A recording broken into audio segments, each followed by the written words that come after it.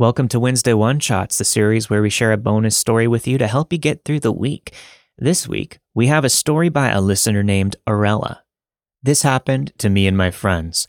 We were freshmen in high school and adjusting to being at a big high school. See, we came from a small town, so we weren't very street smart. We've encountered minor problems in the past, but nothing else quite like this. One summer day, I decided to go for a walk around town with my best friend Hannah and our friend Trenton. We decided to stop by our local Dollar Tree. We wanted to buy some cheap squirt guns and some poppers. After making our purchases, we walked to a nearby park in a sketchy part of town to meet some of the other friends. On our way there, we shot the squirt guns at passing cars while throwing poppers. Trenton was throwing poppers in the street while Hannah was spraying a few cars that drove past us. I was giggling along carelessly, not expecting that an accident was about to occur. A small tan car sped past us while Trenton was still mindlessly throwing poppers on the road. One of the poppers hit a small tan car. Trenton cautiously watched the car pass because he didn't realize what he did right away. He was waiting to see if they were going to react, and they did. The car made a quick, sharp U-turn. Trenton said, "Oh man, they're turning around, run." Hannah and I didn't even see him hit the car. We didn't know what was going on, so we turned to look back at what he was talking about. As the car was heading back towards us, my fight or flight kicked in and I chose flight.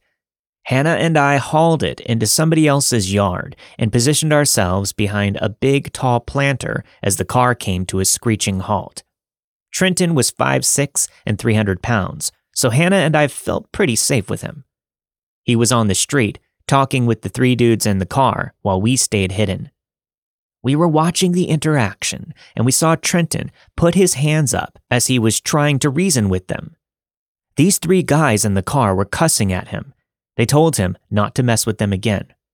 Trenton said, "Sorry, man, it was an accident. It won't happen again, I promise."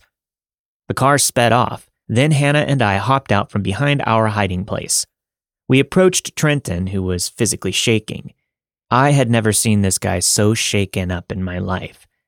He told us that the three men in the car had a gun drawn and pointed at him with a finger on the trigger, ready to shoot.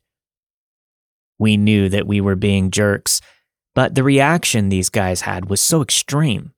I wanted to share this story to remind others to be careful when goofing around with your friends. Sometimes something that's unexpected or out of your control can happen, and you never know how somebody will react to that. So to the guys who aimed a gun ready to shoot one of the sweetest people I know, let's not meet. Thank you for listening, and thank you to Arella for sending in that story. If you have a story to share, make sure you send it to letsnotmeetstories@gmail.com and we'll take a look. We'll see you all next week for a full brand new episode of Let's Not Meet. Everyone, stay safe.